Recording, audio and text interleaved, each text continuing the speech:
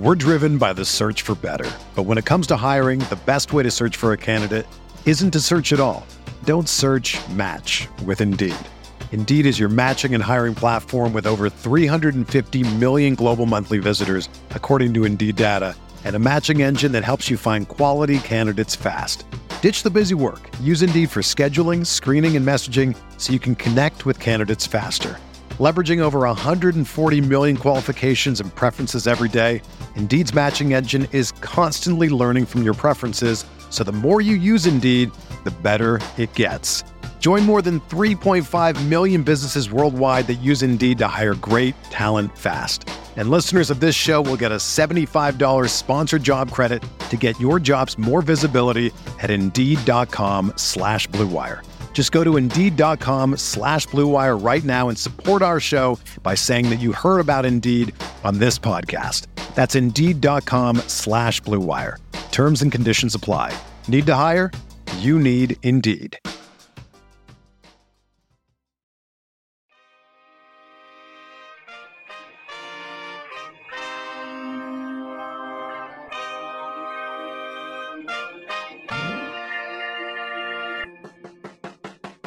The Oklahoma City Thunder select Chet Holmgren from Gonzaga University.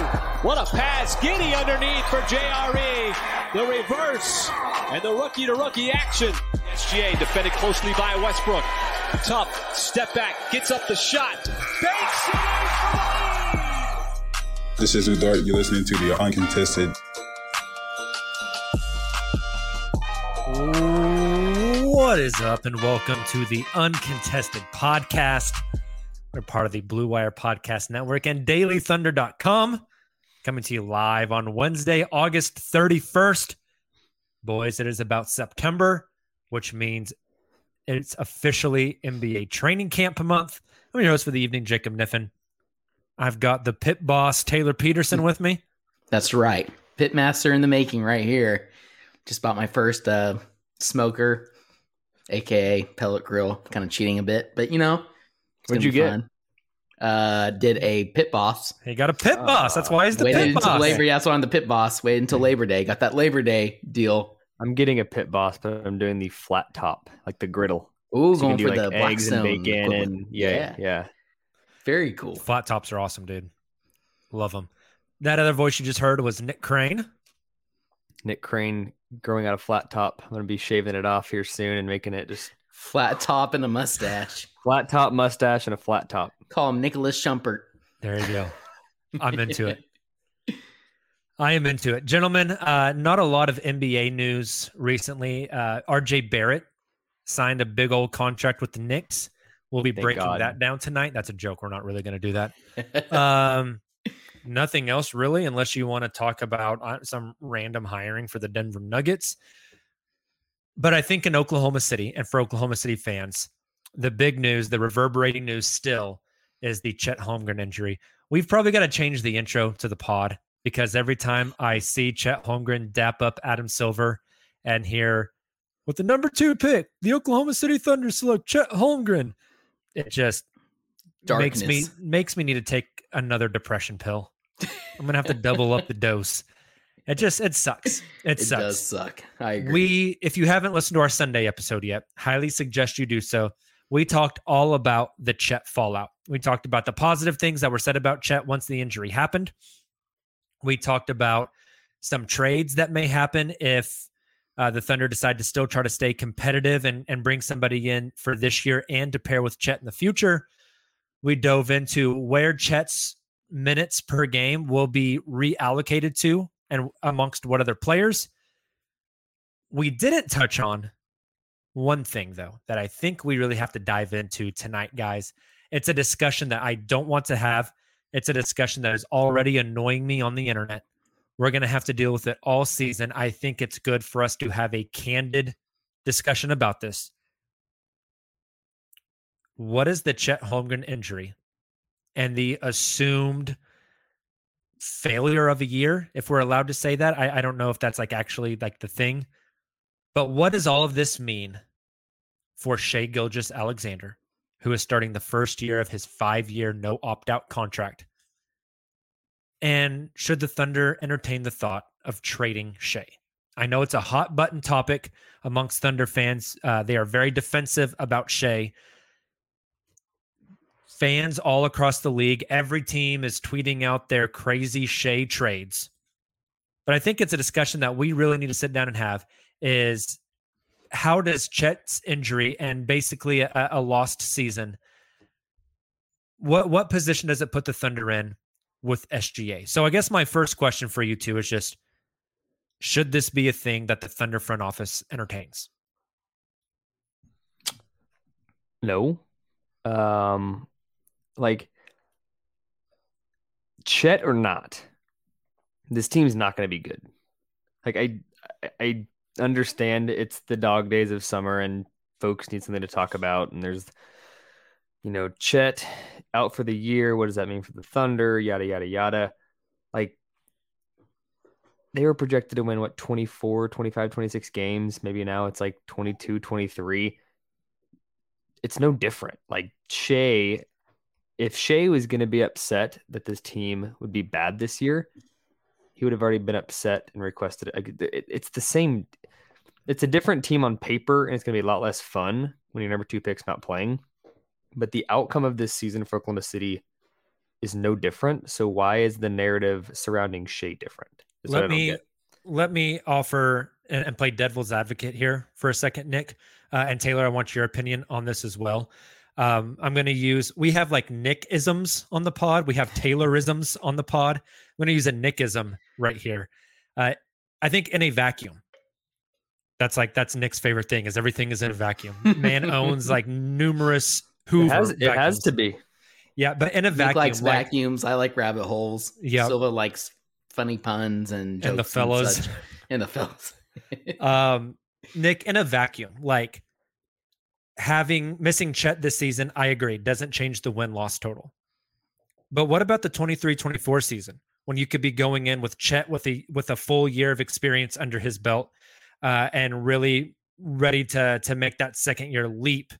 When we zoom out from being up close on this season and we zoom out to 30,000 feet and we look at Shea's entire contract and how Chet missing this season, like how much does that affect seasons down the road? Because I think we all kind of felt like the 23-24 season, you've got Chet coming into year 2, J-Dub coming into year 2, Giddey coming into year 3. Everyone's kind of starting to find a groove coming into their own. You're probably adding one more lottery pick, and then it's go time.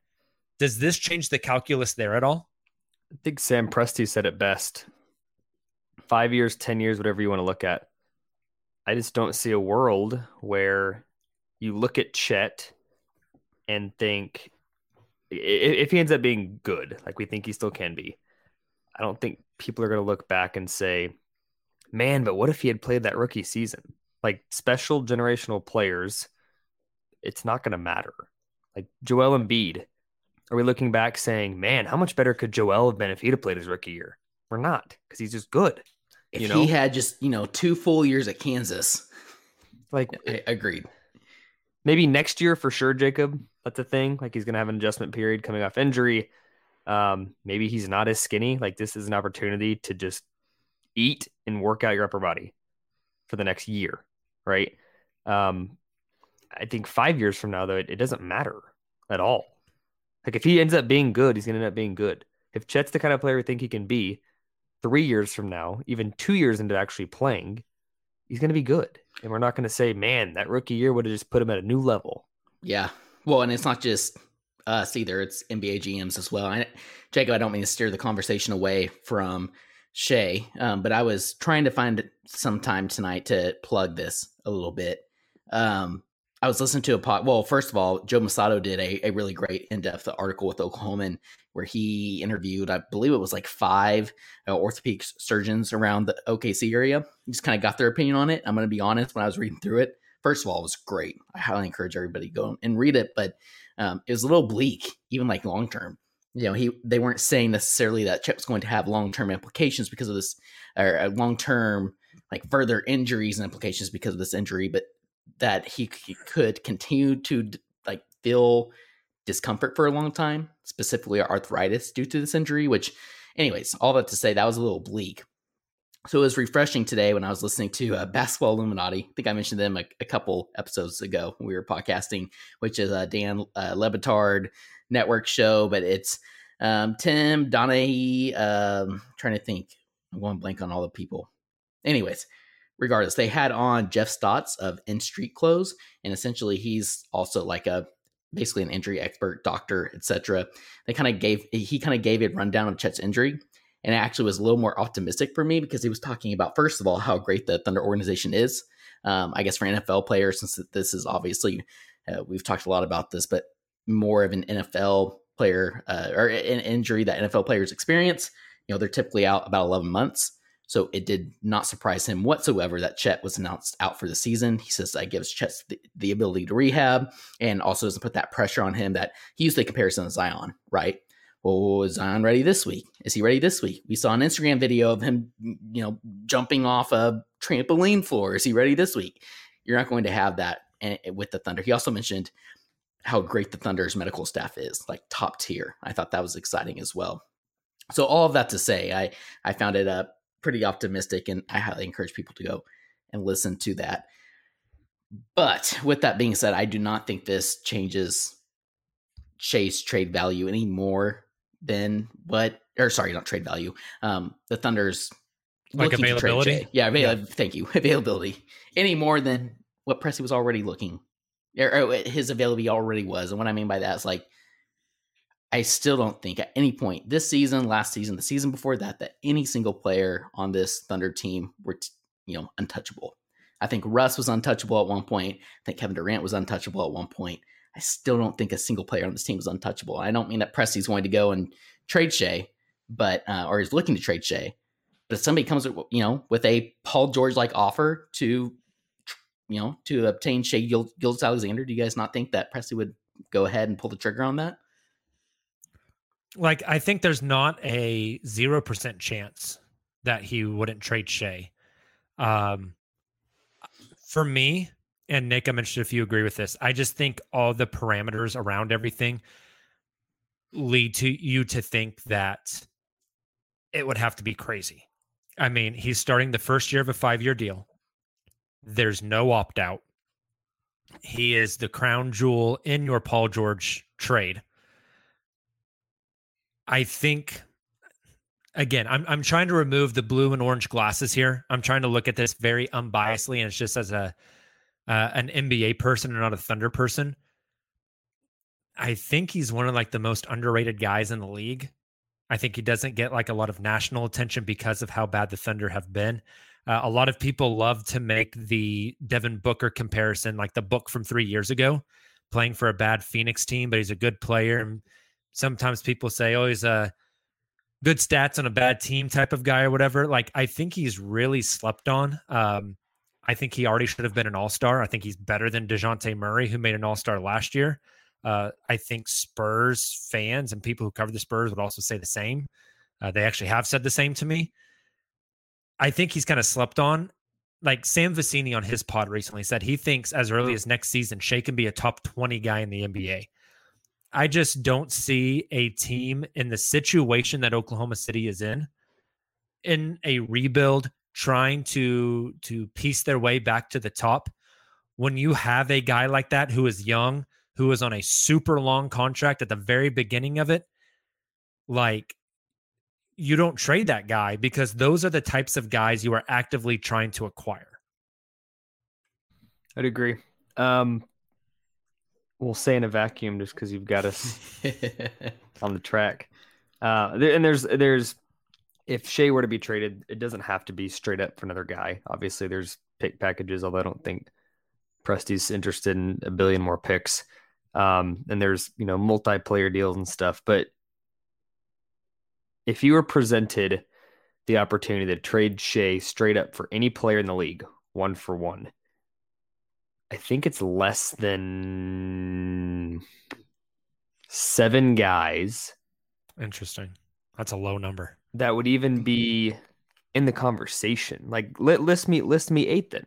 List me 8 guys you think Shea would be traded. And I'm not saying in a situation where he's requested out and the leverage is all against Presti, but like just straight up, if you had the opportunity to trade him for any player in the league, and you'd be And happy Sam with Presti. And you're Sam Presti. Who name more than 7? I Giannis. think context is important. Like, see, I don't know if they are interested in going for like a massive superstar type of guy. And like, I also think we have to talk realistic here. Like, are the Bucks trading Giannis for SGA? Right. No, I'm saying like if Dallas, I think if Dallas would do Luka for Shea, that would obviously be one. Right. Yeah, And I'm talking. Giannis for Shea would be 2. Yes. Jokic for Shea would be 3. Yes. Embiid for Shea gets interesting, but see, but I think in this exercise, Taylor, we can't count those first 3 because there's just no way in hell that's happening. I mean, you get Mark Cuban as high as Snoop Dogg. He's still not like calling that one off. So let me throw out some different ones. Let me throw out some, and you guys tell me yes or no. Cade Cunningham. No. Oh, that is really, really, really tough. Yes. I'm gonna have to say yes. Also, LaMelo Ball. No. Interesting. That's another really good one, though. I think people would disagree that aren't Thunder fans on that. Paulo Banchero. I probably would. But man. Yes. Jalen Green. No. Evan Mobley. Yeah. Also a yes. Okay. Scotty Barnes. No. Raptors fans want to talk about like bringing Scotty. Shea home all the time. Yep. Who are some other young, promising guys that kind of fit that mold? Like Ja Morant, they're not trading him. Right. Jason Tatum, they're not trading him. Luka, they're not trading him. What about Jaylen Brown, though, Nick? Since you mentioned the Celtics, I wouldn't do it for Jalen. I love Jalen. I'm not doing Shea for Jalen. I wouldn't either, especially in a vacuum. But I mean, if you had the opportunity to pair, again, playing devil's advocate here, not advocating for this, but you get the opportunity at a certain point a year from now, let's say the Thunder get another top 6-7 pick in this loaded 2023 draft, and then maybe a part of that is trade. Well, not in this situation. Anyways, let's say they trade Shea for Jaylen Brown. You have Giddey, Brown, Chet, whoever you drafted in that next draft, maybe a Shea replacement. I could see it at least, but I'm with you guys. I wouldn't do that in a vacuum. What about I'll throw 2 more. Darius Garland and Bam Adebayo. Either one of those guys. I'm out on Bam. The Darius one is fascinating. I don't know if I do. I think they're very comparable. I think Ant Edwards, the Timberwolves, say hell no. Here's one. I think that this team says no, but Zion Williamson. I think both teams say no. I think so too. The Pelicans have invested so much in Zion and like tried to push the agenda so hard. Mm-hmm. And on the flip side, I don't think that Sam would take that risk. Although I personally would. I don't know if Sam would. Kenny Moore in the chat brings up a question that I was actually just about to ask. What about he says, what about next summer after we get Scoot? My question was going to be, what if the Thunder land pick 8 next 2023 draft? Would you trade Shea and 8 to go get Scoot at 2? No. Would not. That was very defiant, Nick. I like that. I mean, let's take what if it's 1 for 1B? Let's just take Scoot. You saying Shea and 8 for Wemby? Mm-hmm. Yes. You have that big of a gap between those two? Yes. I think so. Here's the thing. Scoot is going to be really good, but he's 6'1", 6'2", not a good shooter today, but probably will be. Like, he'll be okay. As good as he'll be, like I think he'll be really good. You can find those guys. Mm-hmm. Wemby, you may not see another. Even if he doesn't work out, you take the risk. You may not see that kind of guy for another 30 years. He just screams Sam Presti too. I'll tell you guys something. Scoot does not, but yeah. I don't think we have to even like throw specific names out there. Let's just say that Sam Presti knows that either his first guy, which is probably Wembanyama, or his second guy, like we said, in a very loaded 2023 draft class, is going to be there at 2. Like I could see a world, and look, maybe this doesn't happen unless Shea specifically requests out, or maybe not publicly, but shows interest in going elsewhere. I could absolutely see a situation where the Thunder go ahead or Presti goes ahead and tries to trade up for 2, 3, 4 with Shea and his 8th pick, for example, to go and get a guy that he feels is a good replacement, but also fits the age of this young core. Maybe See, at that point, he's too good to move up 5 picks. Yeah, at that point, I'm trading 8 and future picks. I'm trading Clippers picks to move up. Speaking of, it's August 31st, 2022. I know Nick is writing for the site about like draft prospects. Just fundamentally as a human being, I refuse to dive into draft content yet. Like I am not mentally prepared. I just got done with the last cycle. Already have done it. I love it. But those Thompson twins, dude, holy shit. They're so athletic. I have never like I don't I'm gonna say some crap that's just gonna get me in trouble on the podcast. I don't know if I've ever seen an athlete just kind of float like Amen Thompson does. I mean, the way he just like Russ, especially young Russ, crazy, violent athlete is how I would describe it. Ja Morant mixes this smooth plus violent athleticism into this like beautiful song, right? Amen, like watching that, is that how you pronounce it? Amen Thompson? Amen. Is that accurate? Amen. The way that dude gets off the ground, it's not like he's exploding off the ground. It's just like he floats. Glides. Like he floats very fast. And a lot of people think Asar is going to be better, but neither of them can shoot, which is neither of them can shoot at all. Now, Asar can play make. But there's guys in this draft I think at this point I still like better than the Thompson twins. Oh, yeah. They're the only ones that I've watched so far. But to your point. And the only reason I watched them was because Keandre did a video and it popped up on my YouTube algorithm. Yeah, so. No, I know what you mean. And again, we won't dive into draft prospects too early. But the season, we're not even in training camp yet. We can't talk about next year's draft, guys. What are we at on 1-for-1 trades, by the way? Is that about 7? Like, is my number roughly accurate? Yeah. So 1-for-1s are hard. They are. What about this trade package? I thought about this the other day. Would you take a package from the Golden State Warriors that included Kuminga? This one was coming. Kuminga, Poole, Wiseman, and oh my Moody. gosh, God, I think you have to. All of them? Yeah. I mean that's a lot.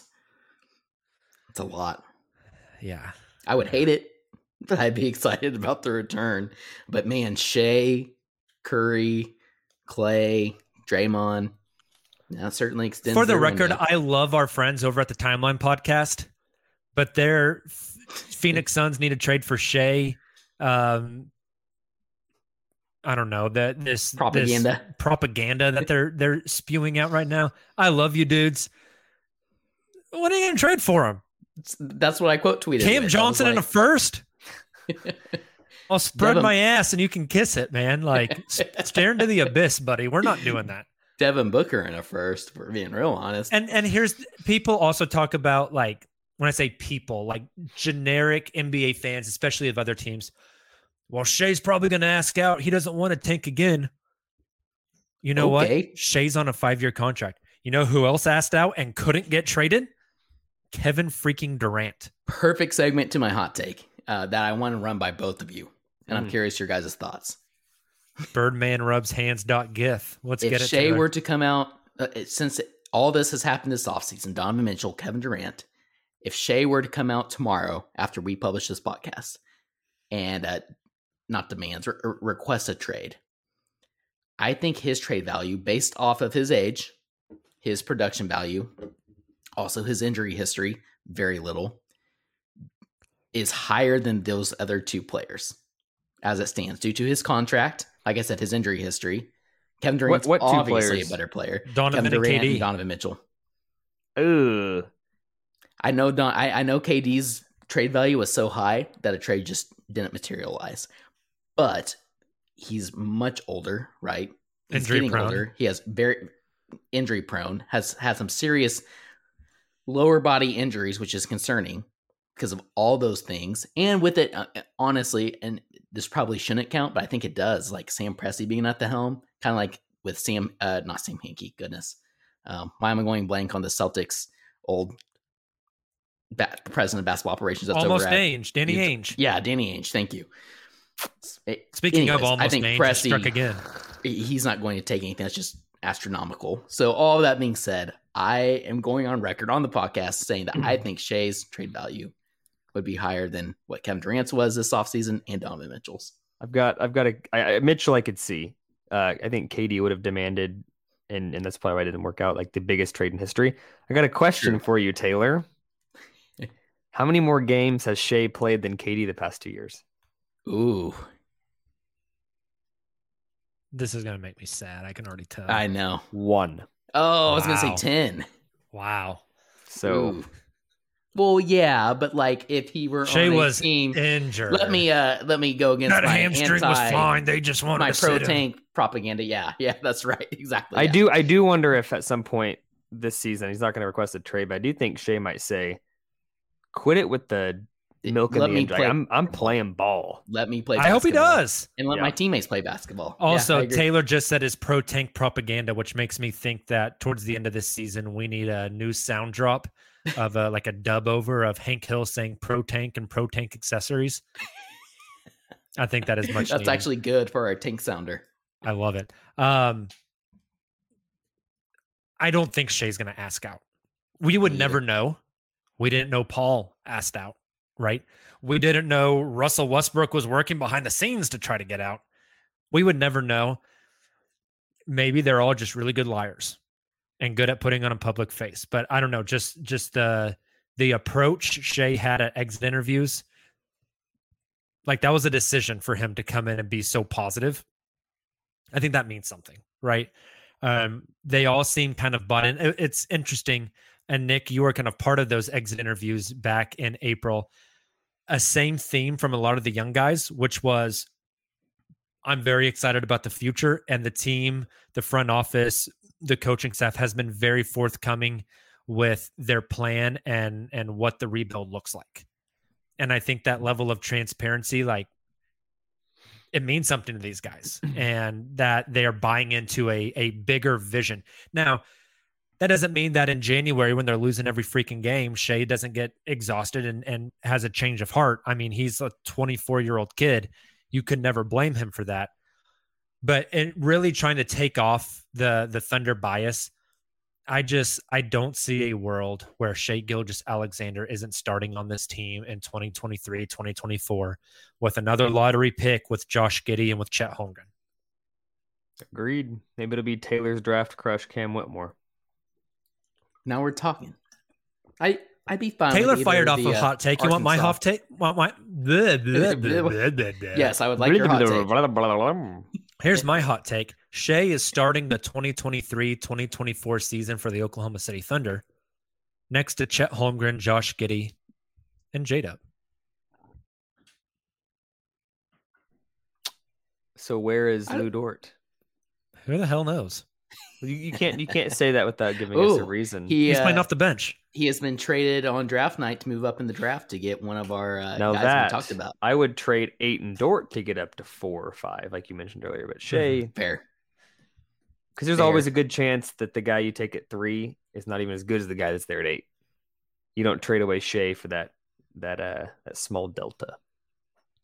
I've been thinking a lot about Shea, and I know we probably need to move on, but I have been thinking a lot about Shea. Like, and this is probably just the Thunder fan homerism in me. I'm kind of putting on my blue and orange glasses back on, like Jacob put in our doc. You took them off to remove them. Yeah, I know, but I don't know. I could see a world where Shea is an all-star this season just because he just has taken another leap. I don't think that world is hard to see. Like scorched I think that's the world we're living in, honestly. Well, and I think he will be an all-star next year. So do you have to shut him down again? Like I don't think they will. I don't think they. I don't think they will either. But are we maybe discounting how good the Thunder could potentially be even without Chet? Because to Nick's point, even though and both of your guys' points, I should say, like as much as we want to see Chet on this team, as much as he would help, especially later on in the season, is losing him like worth 10 games, for example? You know what I mean? No, that's a good point, especially when you got J-Dub averaging 12, 4, and 2. Exactly. I think J-Dub's a rookie of the year. Damn good lock to make an all-rookie team. Like I would be very confident. I think he's going to be really good. I think goes back to Jacob's point a couple podcasts ago that he'll probably be starting to close the season. I Love it. I think a lot of time, especially with the Chet news, like the Chet news freaking sucks, dude. Like it just sucks. We were all so excited. But I think sometimes we get caught up in the new shiny toy that we forget about old reliable. And I just think Shea is going to be a mother effer next year. Like Taylor just mentioned, scorched earth. Like the dude is going to come out and just effing cook. I think he's going to be really, really good. And I'm really excited to see what it looks like. I think he'll be an all-star this year. I think he's been on the precipice the past few years. I think he should have been an all-star at least one of the past 2 years. 2 years ago, the stats were just absurd and he deserved it. Last year, I know the stats weren't as good. The team wasn't as good, but unequivocally, I think Shea is way better than DeJounte Murray, and DeJounte Murray didn't deserve that nod on the injury reserve. DeJounte was better last year, but not holistically. The dude almost averaged a triple-double. Fair. That's fair, but I think Shea's the better player. I agree. Totally agree. I do too. But statistically, he was better. Yeah, he was better. Definitely. Did you guys, I know we pushed back on these kind of things, especially during the dog days of the NBA summer. But did you guys see that video clip of Shea cooking Evan Mobley? Yeah. Yes. Oh. Right into the bloodstream, baby. Shoot it up. Any more thoughts on Shea before we move on? I mean, why not MVP? My last thought on Shea. If you're really the guy, the MFer that Jacob's referring to, I want to see it on the dog defensive is inside of him. I want to see it on defense. Yes, I would agree with that.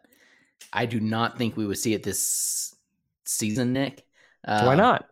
Like, I think we're going to see it until the Thunder are literally in playoff contention again. Is my feeling. I'm not. I would like to see it. I'm also kind of disappointed that we don't see it more from Shea. If you're a dog, you shouldn't have to turn it on in the big game. You should be a dog. For what it's worth, this isn't an excuse. But I think having Chet on this team would have allowed other guys to shine defensively as well. Yeah. I think having that backside rim protection, that do-it-all kind of guy, changes the defensive role for guys on this team and would allow them to excel in their role. I would like to see Shea buy in more defensively, give more of a shit on that end of the court for sure. Yeah. He has the tools to do so. I just think it would have looked a lot different with Chet out there. Same situation. Anthony Edwards being able to gamble a little more this season with Rudy Gobert protecting the rim behind him, you know? Like, I mean, that's obviously fair. Amplified more, but. Definitely. All right. We're going to take a quick break, tell you guys about the sponsors for the week, and then we're going to talk about some player projections. What's up, Thunder fans? This is Jacob from the Uncontested Podcast, and I'm here to let you know that we have fully redesigned our merch store to get you the best Thunder swag available. Just visit cottonbureau.com and search the Uncontested Podcast to find all of our new designs.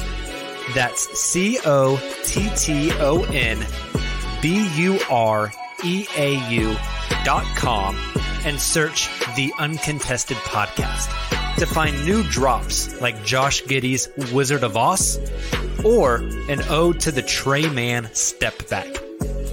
We've also got all the classics like Dortal Combat, Wu-Tang Clan, and everyone's favorite MVP, Shai Gilgeous-Alexander. The best part? You can get any design and the style of apparel you want. So if you're gearing up for the summer and want a tank top, needing a hoodie for the winter in Australia, or you're wanting a Pokemon onesie for your baby, we've got you covered. Make sure to go to cottonbureau.com and search the Uncontested Podcast to get your new Thunder gear today. We're driven by the search for better. But when it comes to hiring, the best way to search for a candidate isn't to search at all. Don't search, match with Indeed. Indeed is your matching and hiring platform with over 350 million global monthly visitors, according to Indeed data, and a matching engine that helps you find quality candidates fast. Ditch the busy work. Use Indeed for scheduling, screening, and messaging so you can connect with candidates faster. Leveraging over 140 million qualifications and preferences every day, Indeed's matching engine is constantly learning from your preferences, so the more you use Indeed, the better it gets.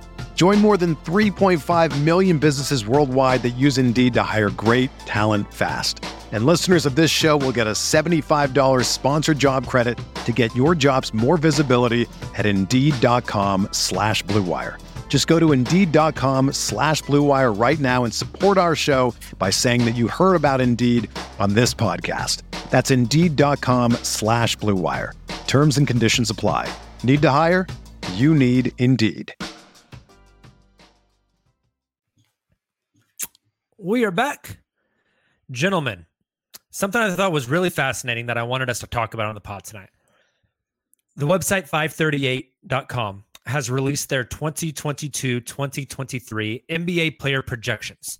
I think this is really fascinating. So they use, I think this is their statistic that they made. It's called Raptor. It's just a ridiculous acronym for a stat that looks at player total on, off, and value over replacement player and all this other stuff. But they use these stats to identify similar players throughout NBA history to develop a forecast on what current players may look like. Like basically they're coming up with comps. So after putting all the data into the equation, 538 spits out 10 possible player comps. Let's say one of the comps is Chris Bosh for a guy. They will also tell you what statistical year that player kind of compares to with Chris Bosh. So maybe it's Chris Bosh in 11 or Chris Bosh in like 09 or something. And then it gives a similarity number between 1 and 100. The higher the number, the more similar to that player you are. I wanted to take some time tonight and go through some Thunder players, and we're actually going to pull up the 538 screen right here. I wanted to take some time tonight and go through some Thunder players. I think looking at rookies isn't fair because they don't have NBA data, so it just spits out like wild stuff. But I wanted to look at some Thunder players and talk about some of the comps and some of the things that 538 projects and see where we disagree. And I think it only makes sense for us to start with the guy we were just talking about, Shai Gilgeous-Alexander. So 538 lists him under their category as an up-and-comer. They say his 5-year market value is $95 million, which would be below what his max extension was. Here are the comps. Number 1, with a similarity of 58, last season, De'Aaron Fox. They have number 2 at Zach LaVine, 2020. Number 3, Donovan Mitchell, 2021. Number 4, 03, Kobe Bryant. Number 5, 2021, Booker. Number 6, 1979, Walter Davis, folks. It's the one I had in my head. Same. Kyrie Irving in 17, Brandon Knight in 16, Brandon Ingram in 22, and Eric Gordon in 13. What jumps out there? That last one, but Gordon did have a really good year in 13. I think the thing that sticks out to me the most is of those top 3. There's 2 guys there that I think we always see, hear, or even have discussed the comparisons of or debated who is better, that kind of thing with De'Aaron Fox and Donovan Mitchell, right? I think that's fair. One thing that I find interesting, Nick, I'm interested if you kind of caught this as well. Most of these guys are guards, obviously, but they're all bucket getters. Like Shai is comparing to some of the best buckets in the league. 2020 Zach LaVine, like that dude was cold. Donovan Mitchell 2 years ago, De'Aaron Fox, Devin Booker, Kobe freaking Bryant. Kobe Bryant, 2000. Like, that's he's just he compares a lot to guys that are just bucket getters, and I think that's fascinating. Although I think his game is a little bit different than those guys. Shai is way less athletic than Zach. He's less athletic than Donovan Mitchell, but the craftiness and the skill is just off the charts. Yeah, and it's interesting. Like I think Kyrie is an interesting one because just the way that they're very different. Because Kyrie is a super like street ball dribbling, like he's just crazy with the handle, and Shai's not that, but Kyrie's also a kind of below the rim guy, uses finesse to get around, super crafty with his moves. I didn't expect to see that one, but that one actually makes quite a bit of sense. I think the same thing about number 5, Devin Booker. Book is typically not an above the rim type of player. Incredible footwork with D-Book. I see a lot of that in Shea as well. So I think that one's fascinating. Also, just like kind of what we were talking about at the beginning of this podcast, trading Shea, like how many, you mentioned our friends over at the Timeline podcast, like how many times do you think they had that conversation on their podcast when about the Book? Suns were going through their rebuild? Some of these stats on the left side over here with Shea, it shows percentile on different things. So he's like way below like very low percentile on weight, draft positions a little bit higher. The usage off the page, free throw frequency almost off the page, and assist percent off the page. Love to see all of those. I think his free throw frequency is going to be integral for him. Nick, you choose. Which player are we going to talk about next? Let's take a look at Derek Favors. What a deep cut. A guy that's not going to be on the team. We just lost like half of our live viewers. Derek Favors, rotation player, 5-year market value, $10.3 million. His comps, Ed Davis, Bill Winnington. I don't even give a first name for this guy. I'm not going to. Nestorovic. Chris Humphreys, Amir Johnson. Hey, Nick Collison. There we go. I knew there'd be something fun about this. There's a good one. And one interesting thing is all of his similarity numbers are very low. The highest one is 39. One of a kind. I like it. Not much like Derek Favors. All right, I think that's all we need to talk about Derek. Taylor, who do you want to go to next? Let's go Joshua Giddey. Josh Giddey. His category is up-and-comer. His 5-year market value, similar to Shea's, at $90.3 million. I just love this stat, the passing / ball handling. His assist percent, the percentile is like in the 90s. It's awesome. Some wild-ass comps here, folks. Wild comps. Luol Deng, Sean Livingston, Stanley Johnson, LaMelo Ball, Michael Kidd-Gilchrist, Josh Smith, RJ Barrett, Bradley Beal, Frank Ntilikina, and Tracy freaking McGrady. Ooh, I kind of like that T-Mac one, but yeah, those are all over the place. I wish they had feature importance where you could see what feeds the similarity score for each of these guys. Yeah, true. To me, now, granted, this is all based on size. Yeah, exactly. Jang, 2006. 6'8", 6'9". So Jang had an efficient season in 2006, and that's you're getting too much into the Thunder. Oh, I'm getting that Usman. Yes. OJ Usman. Jang, shake that thing. You're right. Sorry, bad habit. Dang. Dang. No fun intended. Sean Livingston is kind of interesting just because he was a taller playmaker, kind of like Shea is, like Josh is before he. See, what's interesting is the Luol Deng one is such a high similarity score at 55. Number 2 is Sean Livingston at 40. I think the closest one for me is LaMelo. Yeah. Nick, what do you not like about this one? 2010 Frank Ntilikina. Yeah, let's say Frankie. I don't love because he's a non-shooter. Michael Kidd-Gilchrist, arguably the worst jumper in the history of the league. I'll never get over that picture that people share of him where he's. It's so bad. Stanley Johnson, for the most part of his career, non-shooter. That's concerning. That's something that we're going to talk about a lot for the next half decade. But like none of these guys. Well, look at on Josh's percentile, true shooting percentage. Horrific.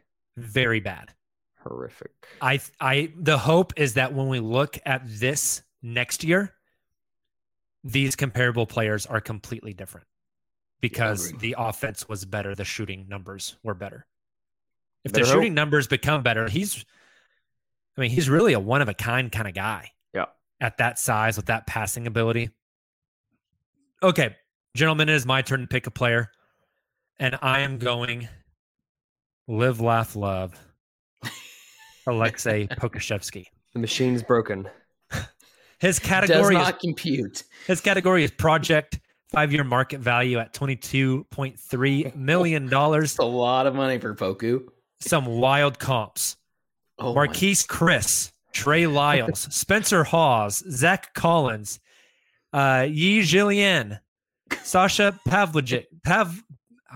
I'm bad with the Eastern European. You're worse than Taylor. Tobias Harris, Miles Turner. That's so bad. Rookie year, Miles Turner. That's so bad. Andre Blatch. Interesting for Poku, defensive rebounding and block percentage are very high on the percentile. Turnovers, very low. He turns the ball over like crazy. Free throw frequency, very low. True shooting, very low. Weight, very low. We didn't look at weight for Chet. I'm glad we didn't. I mean, this summer, there's kind of been this narrative building that maybe Poku is a pretty decent NBA defender.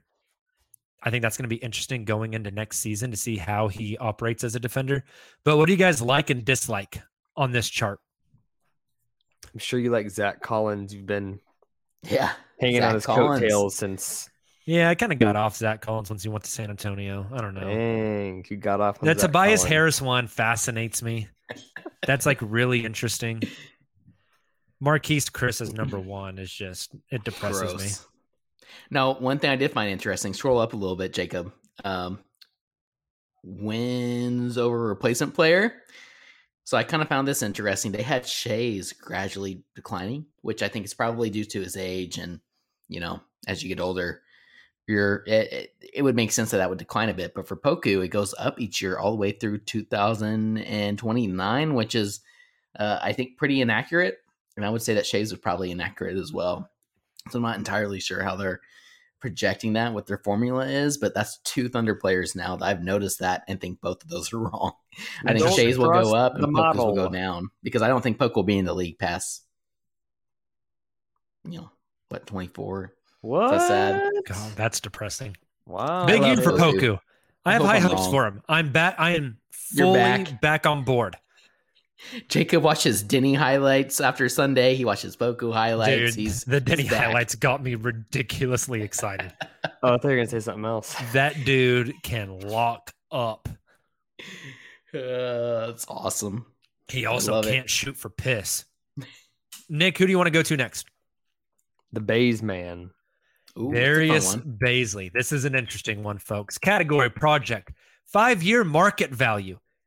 Negative $0.2 million. Yikes. You need to pay somebody to play Baisley. You don't pay Baisley. That's bad, folks. That's That's very real bad. bad. Folks. This is kind of ugly on the left here. His Ugh. player comps: PJ Washington, Harrison Barnes, Al Harrington, Travis Outlaw, Darren Williams, That's Omri weird. Caspi. That's Derek Williams. Oh, is it? Yeah. Makes Okay. way more sense. Thrown out of D. Williams. It's just I know. Spencer Hawes. That's what I thought too. Rasheed Wallace. Oh God. Well, Thad Rasheed, Young, Rasheed, Jeremy Rasheed Grant. was a NBA pesky defender. champion Rasheed Wallace. Thank you. Let me very tell much. you guys something. If Baisley ever lived up to year 2015 Harrison Barnes, absolutely massive success. Yeah. Yeah. Absolutely Honestly, PJ's a massive pretty good success. comp. Yeah. I mean, Travis Outlaw was pretty good back in the Jeremy day. Grant like, down for there what at he was. 10. I'd be happy with the 2017 Jeremy. 2017 Jeremy Grant was kind of like what Baisley is now. in Same a way. role, kind of that off the bench for the Thunder. Jeremy Grant. I bet that maybe this gives you some hope. I would bet you Darius Baisley's numbers that are used for this projection last year are actually probably pretty close to 2015 Harrison Barnes, and he turned out okay. That's fair. I think context is way different. Yeah. Harrison Barnes was good. They're also different players. Well, I say that. I mean, I don't know. Maybe Bays is able to. Harrison Barnes start wasn't to great shoot early from on. outside. Yeah, that's a good point. 2015 Harrison Barnes is Golden State Measurements Harrison would be Barnes as interesting. well. Yeah, and he averaged like 10 points a game. Well, yeah, that's because he's playing next to Steph, Draymond, and Clay. Yeah, what if Bays did? You never True. know. It's If probably Bays easier is to on play that next to team, those you'd never see guys. the light of day. Imagine playing pickup a bunch of scrubs versus playing pickup with NBA guys. You're just naturally going to look good. What happened to Harrison Barnes? What happened to Harrison Debatable Barnes for us, after On he the left the offensive end of the floor. Warriors? It's true. He Harrison became Barnes a right now is star really good. for the Sacramento Kings. As much as I am high on Poku, I am low on Baisley. He's got a lot to prove to me this year. And I think he's got a couple of months because as the trade deadline gets closer, I can't get the Hamidou Diallo stuff out of my head. How his contract year went. Taylor, you got the next one. Who do you want to go to? I'm torn between two players, but I think I'm going to stick with the starters here, or the projected starters, I should say, and go. Let's do Lugens Dort. Lugens Dort, not Lugens. First of his name. Lugens. Lugens. I pledge allegiance to the flag, the United States of Dort. Category rotation player, 5-year market value, $58.6 million. That's not too far off from what he signed for. They have I think these comps are pretty interesting, folks. Avery Bradley. That seems like a good one to me. 2015. Marcus Thornton, CJ Miles, Malik Beasley, Bradley freaking Beal. 2017 Brad Beal. Rodney Hood, Chase Budinger is just like the what the hell thing on this list. Like literally, I can't read that and think anything besides just what the hell kind of algorithm spit that thing out.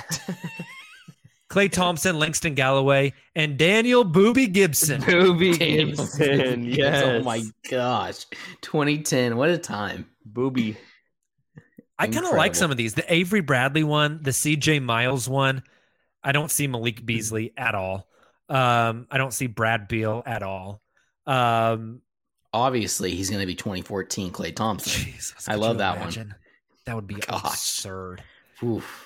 But I think these ones are pretty good comps. Like if he became like peak Avery Bradley, like that's pretty good. That's a solid rotation player. It's a solid starter. And I remember how bad we wanted Avery Bradley in the Melo PG year. I do, and I remember we wanted him even before that with the KD Russ era. But instead, got the drunken dribbler. Good old Corey Brewer. God.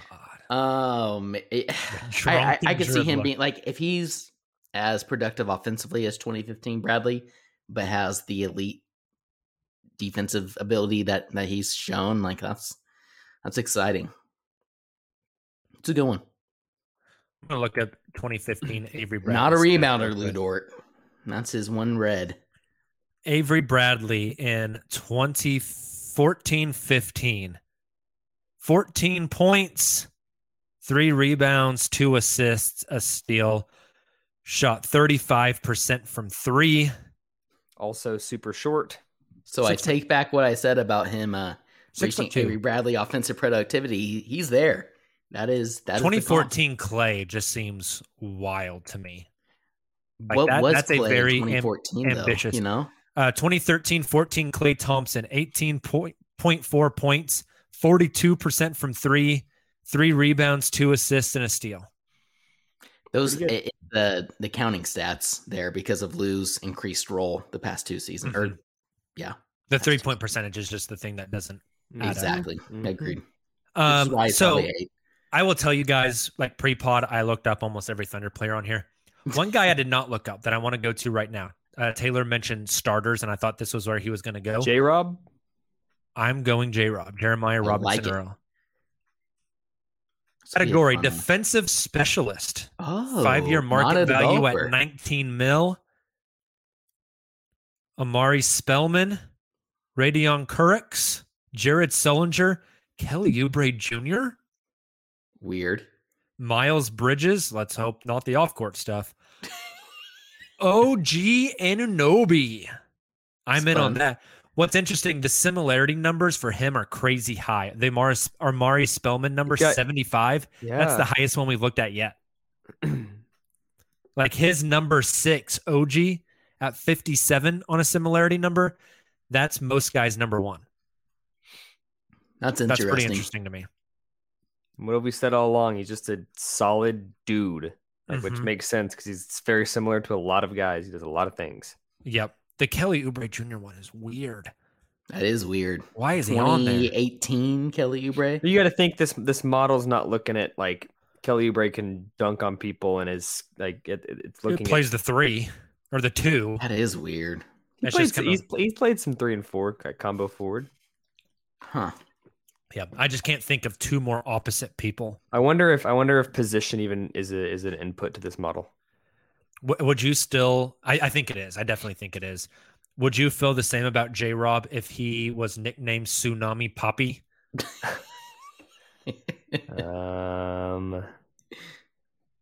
I don't know. Speaking of, why did Tsunami Poppy make me think of like an anime character?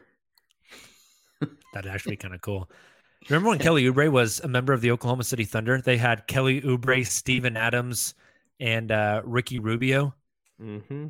And good times. And every woman in a 100-mile radius like got pregnant instantly from the sexiness of this team. And then now we have Brooks Peterson. That's right. And Josh Giddey. Yeah. The ladies love Joshua. They do. Joshua probably loves the ladies as well. Yeah, probably. All kinds of little Aussies. Give us Muskie. Okay. Mike Muscala. Rotation player. 5-year market value at $13 million.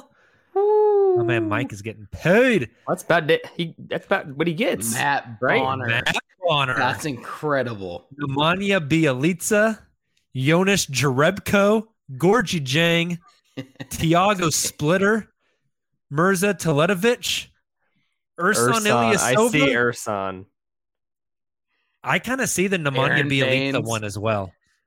What's Steve up with Novak. them giving all the Mike white all the white folks? Players. What year did Ersan play in Oklahoma City? I think race plays a role in these analytics as well, folks. What year was Ersan OKC? Oh, he would have been 2015. I was it's 16, 17 or 17, 18. No, it was earlier than that. 16, 17. He played 3 games for the Oklahoma City Thunder. Jeremy Grant, eh? Yep, the Jeremy Grant trade. Because that happened right after the Kevin Durant stuff. And that what was a summer deal of 2016. hindsight. Holy cow. Yeah, I know, right? I did give him a first as well, but these ones feel accurate to me. This is like, it's interesting because all of the 2012 Bonner is pretty all of accurate. the similarity numbers are very low, but I feel like this one makes the most sense. Anyone True. we've missed that we need to hit, Taylor? Trey Mann's the other one I was thinking of. I looked at Trey's earlier. I think this is a good one. And then I was thinking of a couple of the rookies too. I think we probably shouldn't do rookies just because the stats are so wild. Good point. Wait, no, we have to end on one rookie specifically that we talked about before the podcast because it was fun. Okay. So category, they call Trey Mann a project. His 5-year market value, 25.3. I think these comps are really good ones. Anthony Simons, Frank Jackson, Rashad McCants. Don't know who that is. Don't know that. Jordan Poole, Daquan Cook, Lonnie Walker IV, Gerald Green, Malik Monk. These feel very accurate to me, guys. Number I don't 9, know how Rex you feel. Chapman made me laugh, but no, I agree. Get Anthony you a bucket Simons and not do much else, huh? Yeah, the Anthony Simons one, we've made that comp before. Yep. You hope We've he's made better the than Anthony Simons on comp. defense, Jordan though. Poole's a great We've one. made as the well. Jordan Poole comp. Never made the Malik Monk comp. That one's interesting. That is interesting. Daquan Cook is fascinating as well. Jordan For Poole comp 2009. is last year Jordan Poole. Oh, and I he take was- that. He was good last year. I'm This really one- excited about Trey. For This one upcoming gives me season. hope. I like this one a lot. I know Like a whole these lot. players play very different positions, but we talked about like just the exercise we did on last week's podcast with removing Chet from the lineup, just where those minutes get distributed. And just by default, I wonder if Trey gets a little more of a role just due to that. And I think with that, happening, I think he could take full advantage of it. And maybe that's a player that we're sleeping on a lot just because we're excited about guys like, J-Dub and some of these other guys coming in. Could be for sure. All right, who was the one rookie you wanted, Taylor? J-Dub, Jalen Williams. Mainly because of one of the player comps that Nick Category, saw. okay prospect. What does that mean? What does that mean? Oklahoma. I think so. Prospect. comps: Jeremy Lamb, Devin Vassell, Patrick McCaw, Paul George, Shannon Brown. Yes. That's a deep cut. Jerome Robinson makes me sad. Zach Levine, Contavious Caldwell Pope, Kevin Herter, CJ Ellaby. I really like the Devin Vassell and Paul George ones, guys. Me too. So Nick mentioned I that don't think pre-pod. he would ever be available, but last Sunday we talked about trade candidates and we mainly stuck to like big guys. If you could somehow pry Devin Vassell away from the Spurs, I would love that for Oklahoma City. He would fit perfect. Whose minutes he taken? But yeah, that's the issue. So you'd be trading away somebody in that situation. Now, would you rather have him or Trey Mann? I was just about to say I'd trade Trey Mann for him. Would you? I don't know. It's close. I don't know. It's close. I think I saw Trey Mann at Lowe's on Monday, and me and him are basically best friends now. What was he buying? Was he buying a Pit Boss too? He was not buying. He didn't have anything in hand. Based off his Instagram post here last week, looks like my guy not only brought a brand new Lambo truck, but he probably was shopping for his new apartment and house, whatever was in that picture. Makes a lot of sense that he would be at Lowe's. However, he came out empty-handed. Buying some PVC pipe to redo the plumbing. He was walking. He was walking out to his new Lambo truck. So I casually rolled down the window and said, "Trey, loving the new whip," something of that nature. And I'm said, "I appreciate that, bro." And I said, "Are you excited for the season?" And he said, "Can't wait." No. And then I asked him, "Will you come on the uncontested?" And he said, "Who?" I'm officially out on you and out on Trey Mann now that I know that you guys shop at Lowe's. That's all I need to know. Lowe's. Are you a Home Depot's man? Look, I'm a Home Depot man. Oh, wow. I don't discriminate against the different home goods stores when I'm looking for deals. Hey, I'll tell you what. That Home Depot theme song on the commercial. Oh yeah, shit slaps. See it all over TikTok now. It's a good song. Okay. Anyways, J-Dub and Paul George. Thank you for tuning into the Uncontested Home Improvement Podcast. Shout out Trey Mann. He actually was very nice. It was cool of him to not just blow me off. However, what if somebody hit his Lambo truck with a cart? I didn't even mention that. I got to see him get into the walk up to his. That's why I said nice car. And those big carts they have that you load up lumber? Yeah. Could you imagine some old man just hitting the side of that Lambo My dude truck was parked in the middle. Okay. One advice to Trey Mann, who's obviously listening to this podcast. When you're driving that thing, you got to park away from the people. He was parking in the middle of everything? The middle. Rookie mistake. I mean, it was late. It was even, so there was only one car next also, to him. What a flex. What an absolute flex. Yeah, just casually strolled up to his Lambo truck, and I mean, it's pretty sick. Man bought a couple of bottles of spray paint, some caulking, and a 2x4. Loaded up into the back of the Lambo, as we all do. So I did find. So first of all, before even going into the measurements, the Paul George, J-Dub comp that Nick mentioned before we started the podcast, he had a little spoiler alert there. But PG obviously came from Fresno State, which is kind of interesting because you compare that to J-Dub at Santa Clara, and I found that interesting as well, right? And kind of that trajectory. PG 6'8", that's his height. Wingspan 6'11", and then you compared that to J-Dub. That was his rookie his rookie year. Thank you for clarifying that was his height. Well, sorry, I'm reading quite off sure. of this. It was talking about standing reach and all that. That was his weight. 6'8" is not his standing reach. Thought that was some other measurement. Jeez. It might be. It's probably longer. So J-Dub measured 6'5" in shoes this past offseason with a 7'2" wingspan. There's interesting measurements there, all that to say, and we know that they kind of have similar games. I don't know. It's fun comparing the two, especially when you think about Paul George's college career and J-Dub's college career and kind of their projections. I think J-Dub's going to be good, guys. Very good. I've been on it for a while now. You heard it here first. Paul George. No, I think legit, he's going to have a great rookie year. Nick said feels like he's a lock to make an all rookie team, be one of the top 10 rookies. We're just kind of firing stuff off tonight, so I'm going to say it. I think by the time this season is over, there's going to be a lot of folks asking how he didn't go like top 8. Like, I think we're going to look at him after rookie year and think, wow, like he's so much better than Johnny Davis, Shaden Sharp, some of these other guys. Not that they'll be similar type of players, but do you think he will be the Herb Jones of this draft class? Is that a fair comp to make, or would Herb not go top? I don't think Herb, because Herb went like second round, Yeah, fair. I mean, J-Dub already has some hype because he is a top 12 pick. Good point. Gentlemen, you guys got anything else to say? Anything you need to get off your chest? Ousmane Dieng. We haven't talked about him a little bit. Yeah. I'm not saying we look at his little profile. What do you guys consider a successful season? You can't say just build for the future, like he gets better. What's a successful season for Ousmane Dieng? My God. This is wild. Ousmane Dieng's number 2 comp on this thing. I know we said we weren't going to do rookies. Just take a freaking guess who Ousmane Dieng's number 2. Poku. Nope. I'm going to guess Giannis. I got one more guess. Giannis Antetokounmpo. Oh, I was going to say Kevin Durant. Well done, Nick. Well done. This thing is all over the place. He's got Giannis, Andris Biedrins, Sasha Pavlovic. I'm still butchering the Eastern European names. Nick Batum, Korolev, who I've never even heard of before. Who? Why Korolev? Huh.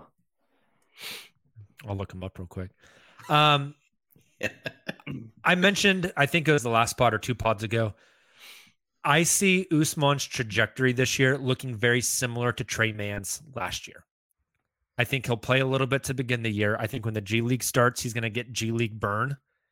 And then he'll come back from the G League and find himself in that rotation, just because there's not a whole... I mean, they have Poku and Baisley, who are like very much projects at that like big wing, maybe still some minutes at center type of guys. I think Ousmane needs to be in that mix and get those opportunities as well. And so I think he will. Nick, we talked about it all summer league. The dude's just got to be more physical. Yep. He's got to be more physical. I think there are some really interesting tools. I think he could be very good defensively. Like, I think by the end of this year, if he's more physical, in March, April, I think there's a chance he's progressed to be like as good as Darius Baisley is like right now. Wow, I like that. My boring answer. I mean, Darius Baisley's a fine defender, but he's not like world changing. I think Ousmane could be a really. I think he already is a good defender. I think he's incredibly long. Obviously, I think he moves his feet. He moves his feet very, very well. I would love to see Ousmane get the chance to guard guys like Jeremy Grant. If your benchmark for Ousmane this season is to be better than Bays, I think you'll be disappointed. Really? I do. Interesting. I think it's going to be an interesting thing to monitor. He's going to have a 4-minute highlight tape at the end of the year that you're going to say, "Holy cow, this guy! How didn't he win Rookie of the Year?" Mm-hmm. But if you go watch the tape, I think he's going to have a lot of mistakes. I think that's fair. I think there'll be mistakes. I think especially like he might get bullied around a little bit physically, and I think it's going to frustrate us not finishing at the rim physically, which is something that Baisley had a problem with his rookie year as well. I think Baisley still just kind of has trouble finishing at the rim, but Baisley's gotten better at just dunking everything he can possibly dunk. I want to see that is the biggest sign of growth for Oos this year for me, is just getting that dog in him, because right now he doesn't have it. I think he too is more guard, whereas Baisley's more forward. So that'd be interesting. They could play together. Like that could be kind of fun. Yeah, true. And I also think about like Giddey's, Giddey talking so much about like making that leap from the NBL to the NBA and the difference in the physicality and the speed of the game. If Oos can kind of catch up to that speed of the game, I think that will help him be a little more physical on that end as well. I think my original answer was going to be kind of boring, just kind of similar to what Jacob was saying originally, that once he goes to the blue, like we kind of think he will, spend some time early on the blue, so long as he can get regular minutes in the rotation that Daigneault feels like he deserves before, they go full on tank, if you want to call it that, in March. I think that would be a success. But Jacob kind of gave me an idea there. So this would kind of be like my hotter one, a little more interesting one.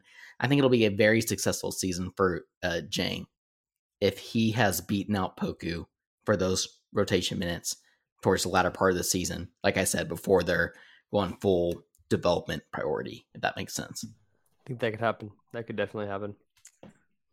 I'll throw off one more take before we get out of here, as I'm playing the outro music. The hot take pod. So we have to get out of here.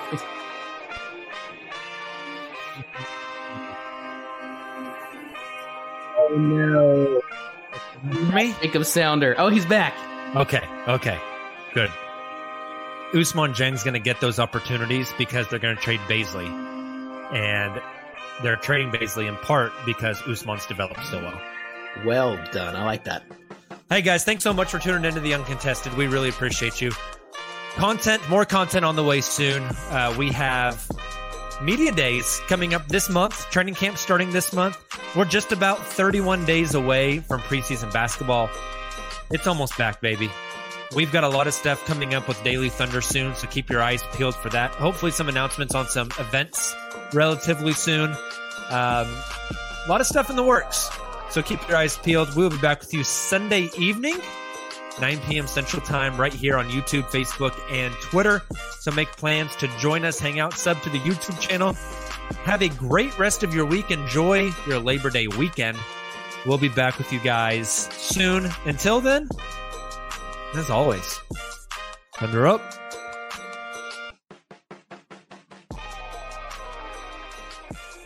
Shout out my new best friend, Trey, man. Everyone is talking about magnesium. It's all you hear about. But why? What do we know about magnesium? Well, magnesium is the number one mineral that 75% of Americans are deficient in. If you are a woman over 35, magnesium will help you rediscover balance, energy, and vitality. Magnesium supports more than 300 enzymatic reactions in your body, including those involved in hormonal balance. From functional medicine doctors to mental well-being and female hormone experts, we all know that magnesium is the one mineral to improve all aspects of well-being and health. But which one?